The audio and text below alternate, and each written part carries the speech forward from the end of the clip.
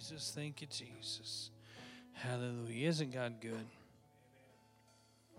The 23rd chapter of 2 Samuel begins with these words, 2 Samuel chapter 23 and verse 1. Now these be the last words of David. David, the son of Jesse, said, and the man who was raised up on high, the anointed of the God of Jacob, and the sweet psalmist of Israel, said. At the end of his life, as his eyes grew dim and his health began to fail him, Scripture tells us that David was moved upon by the familiar anointing of God, and he wrote one final song. In the prelude to that song, David recalls his humble roots. He identifies himself as the son of Jesse, the youngest son, the one that was left in the field when the others went off to war, the one that was forgotten when the prophet came to call. But David also remembers how God raised him up on high, how he was handpicked as the servant of the Lord. He remembers how God lifted him from the sheepfold to the throne. One day he was caring for the ewes and the lambs, and the next day God had established him as a shepherd over the entire house of Jacob. Then David remembers the greatest treasure of his life, how God made him the sweet psalmist of Israel, how the Spirit of the Lord rested upon him and inspired him to write songs and sing songs that inspired the spiritual life of the people of God and spoke prophetically of the coming Messiah. And now at the end of his life, he gives himself over to that familiar and special anointing as God breathes through him and produces the sweet melodies and prophetic words that will make up his final song. David begins by reflecting on the everlasting covenant that God has made with him, the enduring promise that the throne of Israel will always be the throne of David, even until the day that the final king, that ultimate son of David, forever establishes his kingdom for all of eternity. The throne of Israel will always be the throne of David. And from there, David begins to look back over his life and express his deep affection and appreciation for the men who stood with him, those who rallied around him at the cave of Adullam. They were the outcast from society. They were those who found themselves on the wrong side of the law, often by no fault of their own. The disenfranchised, the marginalized, the rejected. But from those humble beginnings, they would become known across the entire world for all of time as David's mighty men.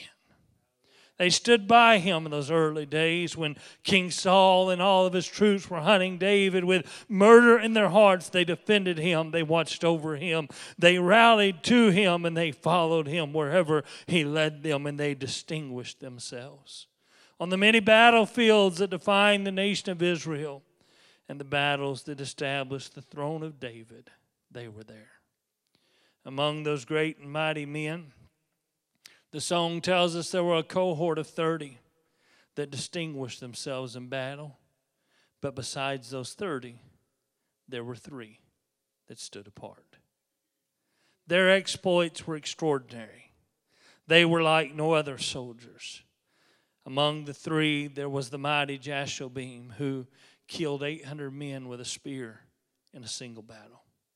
There was Eleazar, who stood his ground against the Philistines when the rest of the army of Israel fled the field of battle. But Eleazar would not yield, and he fought that day with such a ferocity that the Bible says that when the fighting was finally finished, he couldn't release his grip on his sword. His hand had literally stuck in that position. Then there was Shammah, who stood alone against an entire army to defend a poor field of barley because he refused to surrender one more inch of Israel to her enemies. He refused to see one more field laid to waste, and so he stood alone against an army. And God gave him victory.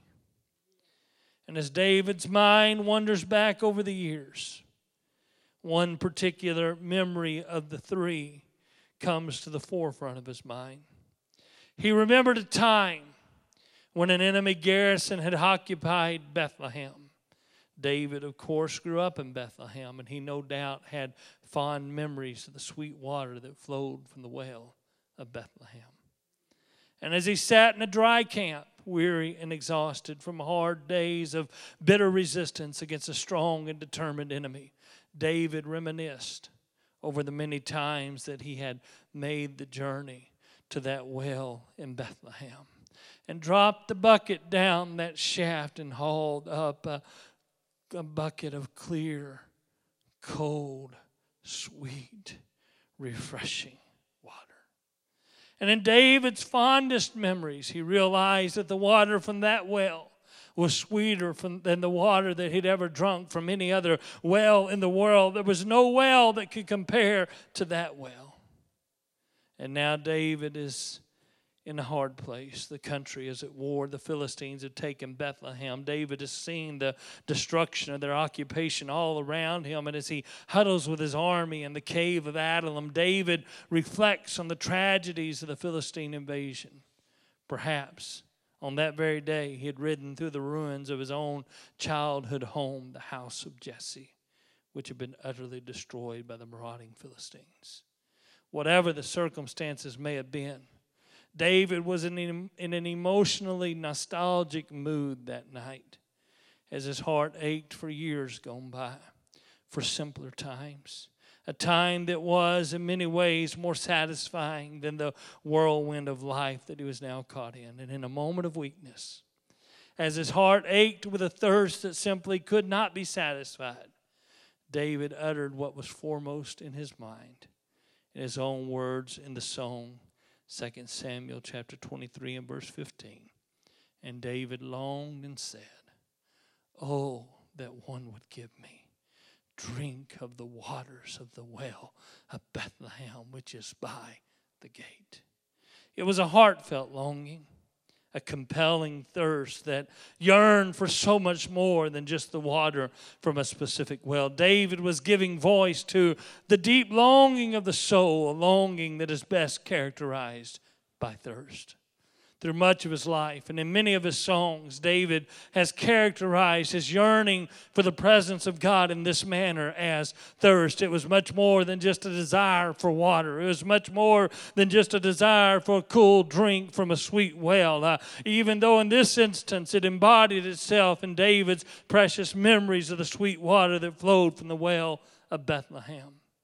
But that well symbolized so much more to David than just a place to drink. It was a longing for a peace that passes all understanding. It was a longing to drink deeply from a refreshing that only comes from the presence of God. It was a longing for a satisfaction that the soul aches for. Elsewhere, David would express the longing of his heart in his songs, and he would say it this way in the 42nd Psalm, "As the hart panteth after the water brooks, so panteth my soul after thee, O God. My soul thirsteth for God, for the living God. When shall I come and appear before God?" In the 63rd Psalm, he would say, "O God, thou art my God. Early will I seek thee. My soul thirsteth for thee. My flesh longeth for thee in a dry and thirsty land where no water is, to see thy power and thy glory, so as I have seen thee in the sanctuary." That's the longing that was coursing through David's soul on that fateful day outside of Bethlehem. It was more than just a craving for the waters from an individual well.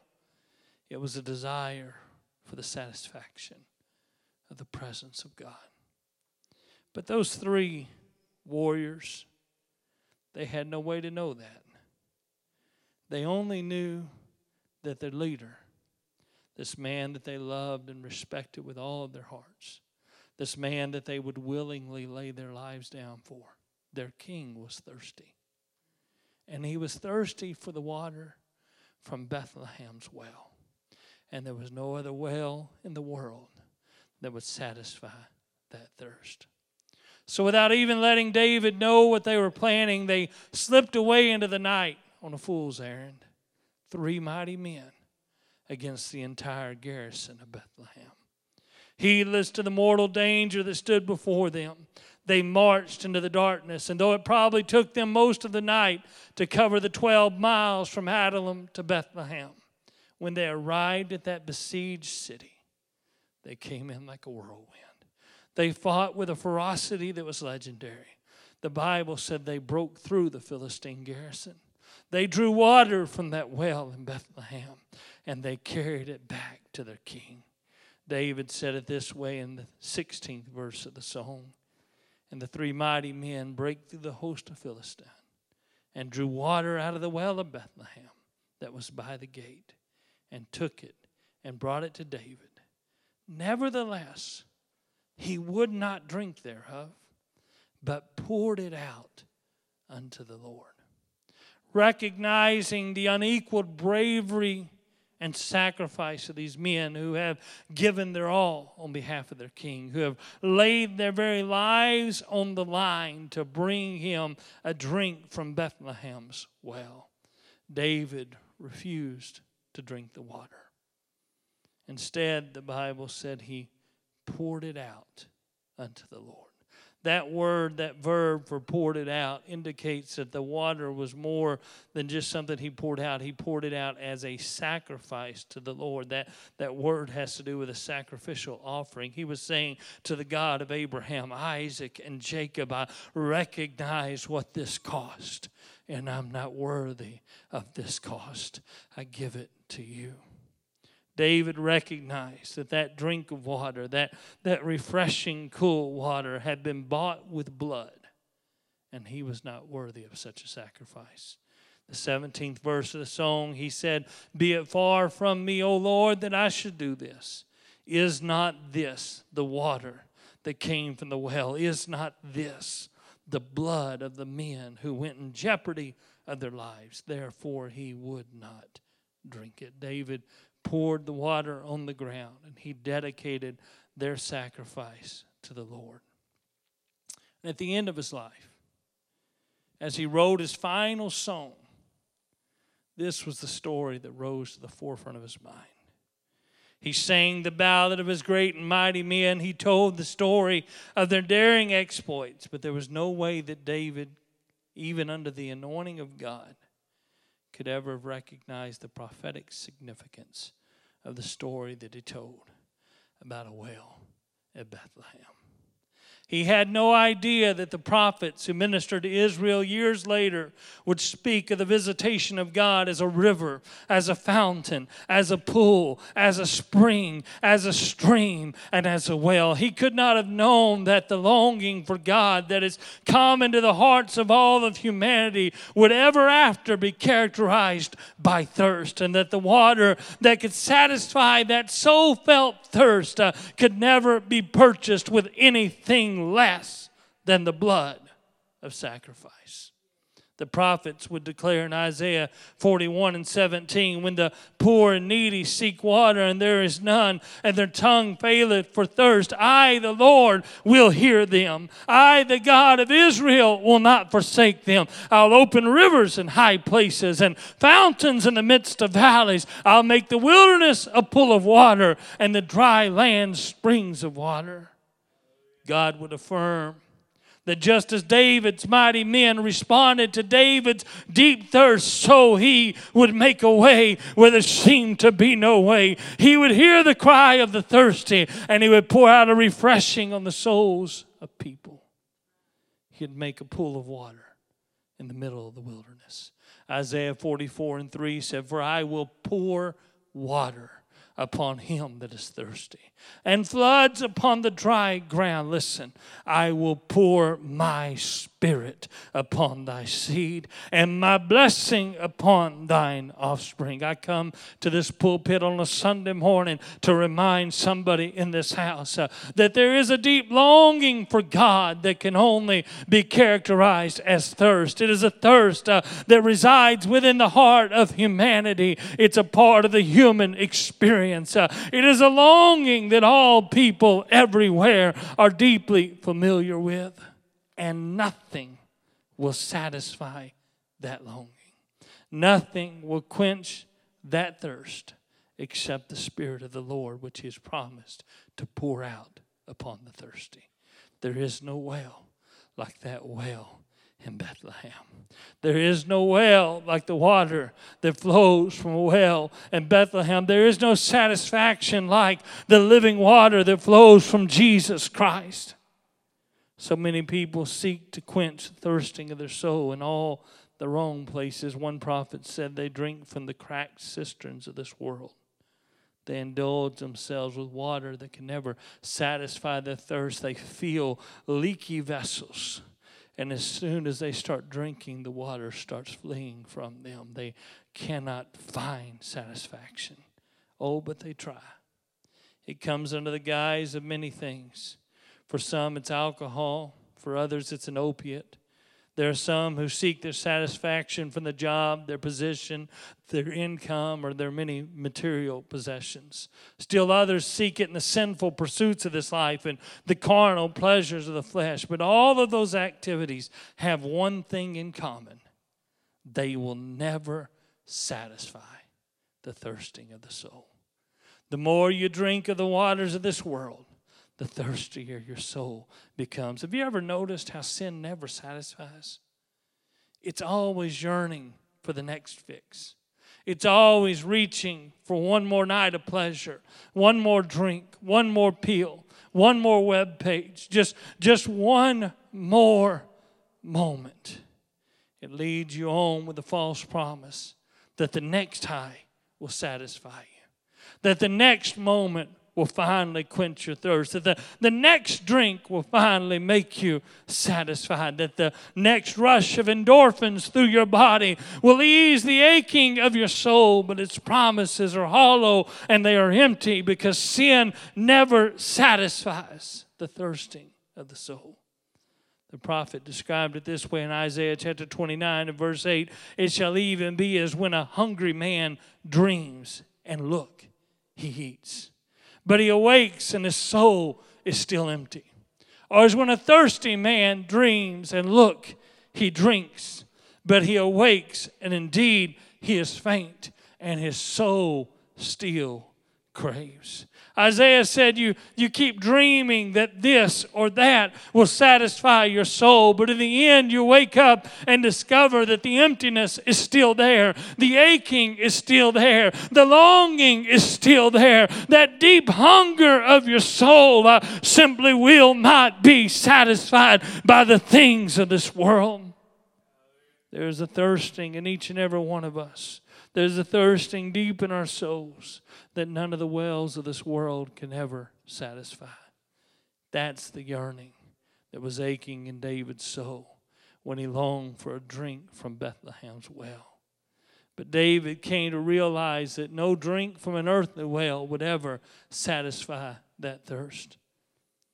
However, the prophet promised that a fountain of the Lord would forever satisfy the very thirst of humanity, and that it would ultimately flow out of the house of David.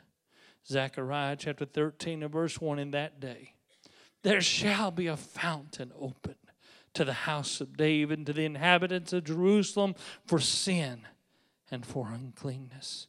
A well of salvation, a well of refreshing, a well that satisfies the deep longing of the soul.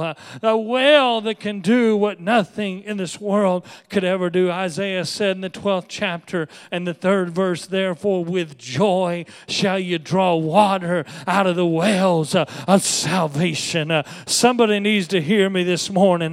There was a well dug in Bethlehem. No, it's not the well of David. No, it's not the well of the song. It's a well of refreshing. refreshing that was born in the city of David. It was dug in obscurity. It was dug in the darkness of the night. It was dug by the light of a single star. It was not dug in a palace. It was dug in a stable. And there humble shepherds came to see the opening of the well. There wise men rejoiced when that well was dug. And the very first gush of living water entered this world. The very angels of heaven began to sing to the hillside. And shepherds, glory to God in the highest. Peace on earth and goodwill to men. I come to tell somebody in this house this morning that there's a well in Bethlehem. That there's a stream that flows through an old rugged cross. That God has kept His promise. That He has poured out His Spirit upon the thirsty souls of men and women. The gospel of Jesus Christ is the well of salvation. Jesus is that fountain that was opened in the house of David. And with joy, like the prophet said, with joy you can drink from the well of salvation. It's in this house this morning. It's flowing through this place today. Jesus Christ is the living water that your thirsty soul longs for. With His own life's blood, He purchased this refreshing that your soul longs for. He fought through the legions that were encamped round about you. He battled the enemy that sought to destroy you. He drew deeply from the refreshing well of salvation, and He has come to pour it out upon all who are thirsty. Can somebody in this place recognize, amen, there is a well that was paid for with the blood of Jesus Christ. It required a tremendous sacrifice. It cost Him everything. The God of the universe, the Ancient of Days, the one who was and is and forever will be, abandoned His throne for a simple manger in Bethlehem. He traded kingly robes for a body of flesh and blood. He humbled Himself to the point of death. He hung on a cross as the sacrifice for our sins. And He did it all to open up a well of refreshing that flows out of Bethlehem through an old rugged cross and into this house this morning. That's why Jesus could say in John chapter 4 and verse 14, but whosoever drinketh the water that I shall give him shall never thirst. But the water that I shall give him shall be in him a well of water springing up into everlasting life. That's why he could say in John chapter 7 and verse 38, he that believeth on me, as the scripture hath said, out of his belly shall flow rivers of living water. And in Acts chapter 2 and verse 17, and it shall come to pass, in the last days, saith God, I will pour out of my Spirit upon all flesh. In the last days, God said, I'm going to turn the bucket upside down. In the last days, God said, I'm going to take that well, that water that was drawn from that well that was paid for with precious blood, and I'm going to pour it out on anybody who is hungry, on anybody who is thirsty, on anybody who desires it. I'm in this pulpit this morning because someone's soul is thirsty. If you were honest with yourself, if for just a moment we could push past the facade and the front and all the things that you keep up for appearances, there is a deep and persistent longing in the heart. There's a deep and persistent aching for something more, for something real that is crying out, oh, that someone would give me a drink from the well of Bethlehem. Oh, that I could taste of those sweet waters that would satisfy my soul. Sir, ma'am, you need to come to the well. You need to let God pour out a blessing on your life. Whatever you do, don't let the enemy of your soul keep you from the waters of the well this morning. Whatever you have to do, don't let the enemy stop you from getting to where you need to get to receive the blessing that you need to receive. You see, hell will always put a garrison in Bethlehem. Hell will always make it difficult for you to find your way to that place of refreshing, but you owe it to yourself to do whatever it takes to get a drink from this well. You may have to fight through the enemy. You may have to fight through your own pride and arrogance. You may have to humble yourself in the presence of God. But whatever you have to do, listen to this preacher this morning. One drink from this well is worth whatever it costs you. It's worth whatever sacrifice you have to make. It's worth whatever you have to push through. One drink of this living water will satisfy your soul. In the closing chapter of the book of Revelation, John, under the inspiration of God, writes one final invitation into the Word of God. It says in Revelation chapter 22 and verse 17, and the Spirit and the bride, that's the church, say, come. And let him that heareth say, come. And let him that is athirst come. And whosoever will, let him take the water of life freely. The Spirit and the bride say, come.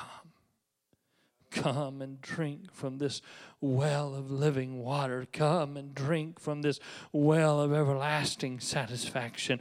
Come and be filled with living water, with water that revives the very soul, water that refreshes the heart of man, water that makes everything brand new. But there's a deeper meaning to that simple invitation that gets lost in the translation from the Greek to the English.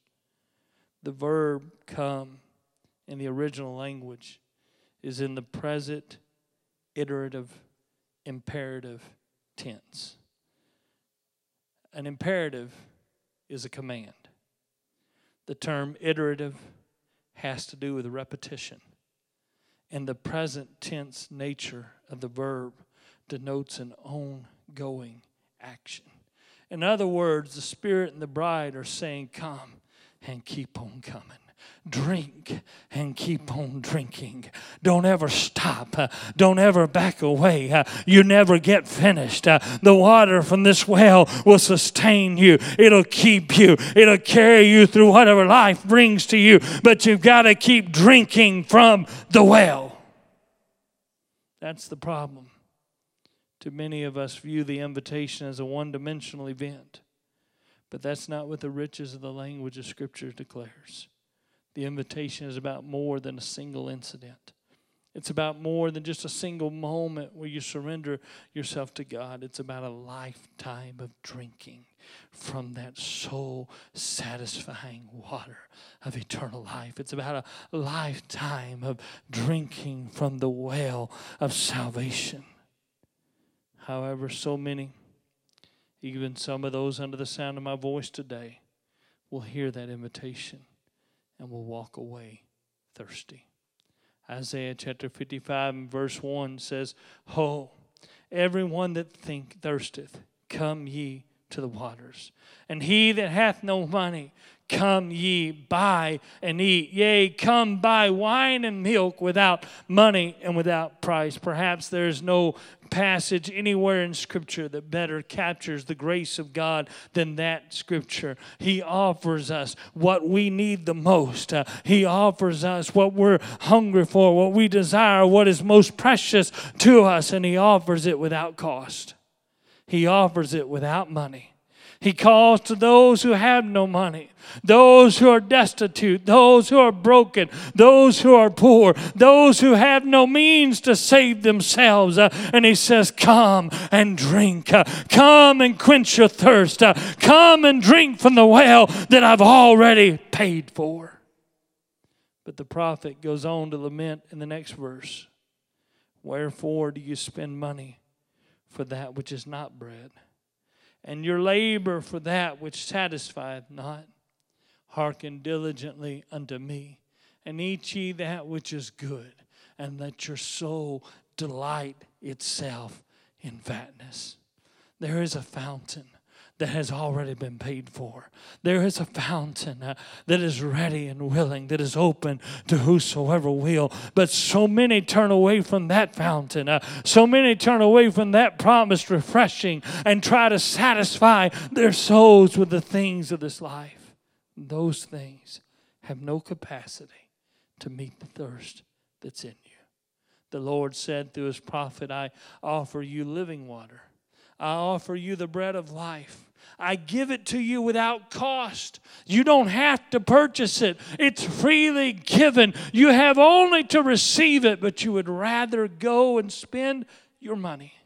Go and spend your resources. Go and spend yourself and empty your life pursuing water that will never quench your thirst. Chasing after bread that will never satisfy the longing of your soul.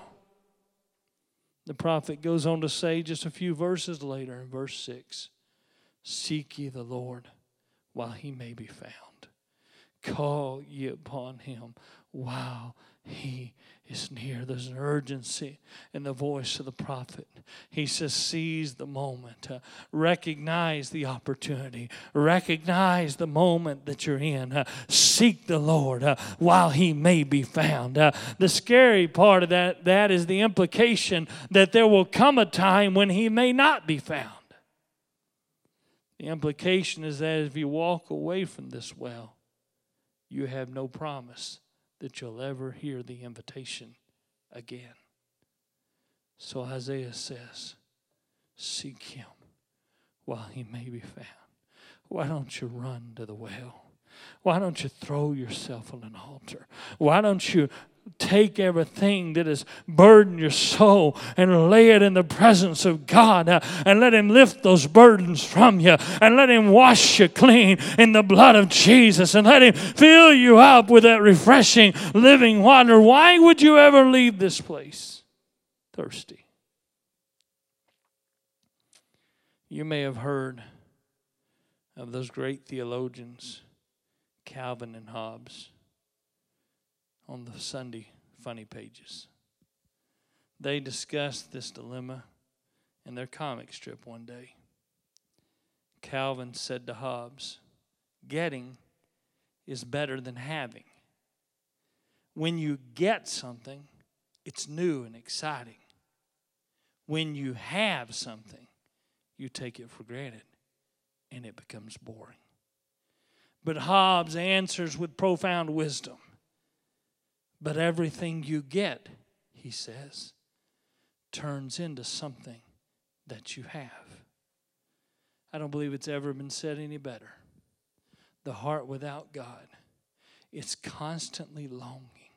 It's constantly desiring.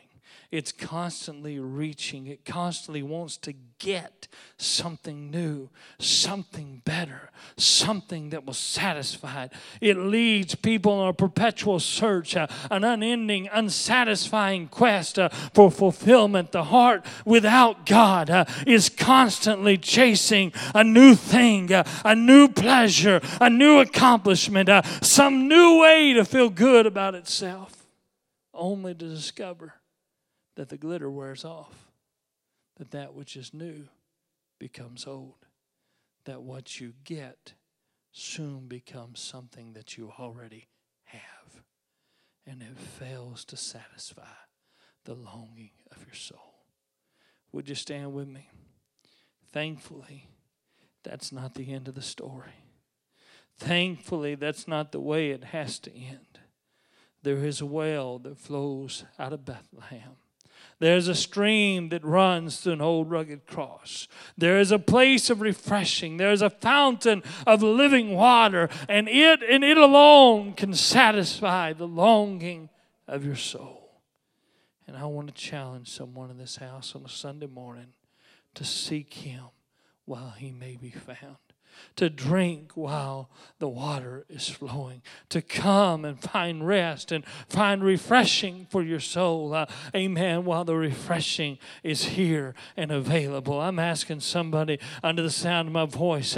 Amen. I'm not necessarily calling for the rank sinner. I'm not necessarily calling for somebody under guilt and condemnation, but I'm calling for somebody that is weak and that is weary, that is tired.